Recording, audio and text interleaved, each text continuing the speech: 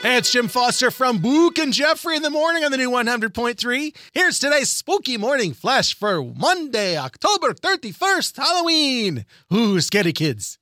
Speaking of scary, our pumpkin spice helmeted Chicago Bears thought that they were going to win against the Cowboys, but they came up short 49-29 against Dallas yesterday, dropping them to 3-5.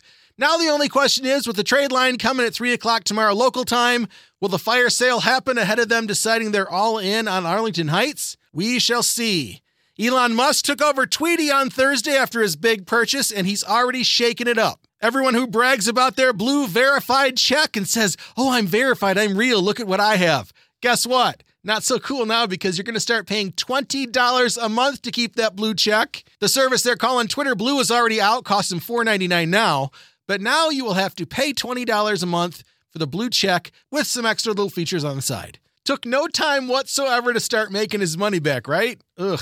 And finally, with Halloween hitting today, how about some useless facts about Halloween? A study estimated the average American child collects between 3,500 and 7,000 calories on Halloween. That 100-pound child who consumed the 7,000 calories would have to walk for 44 hours or play full contact basketball for 14 and a half hours to burn them off. Huh. Back in the day, trick-or-treating was inspired by a tradition called mumming from the Middle Ages. People dressed up as ghosts and demons and went door-to-door performing songs and scenes from plays in exchange for food and drinks. Wait a minute, isn't that what caroling is?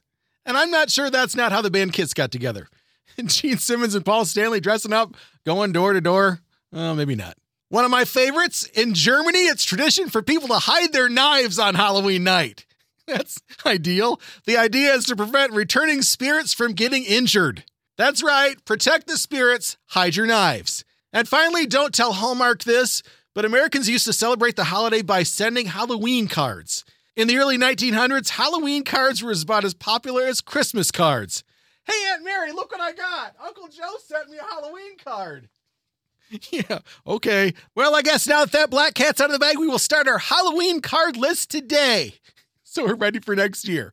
There's your Monday Morning Flash. Have a spooky day and happy Halloween. And thanks again for checking out the new 100.3. She loves the 90s and 2000s. And, of course, Reese's Cups.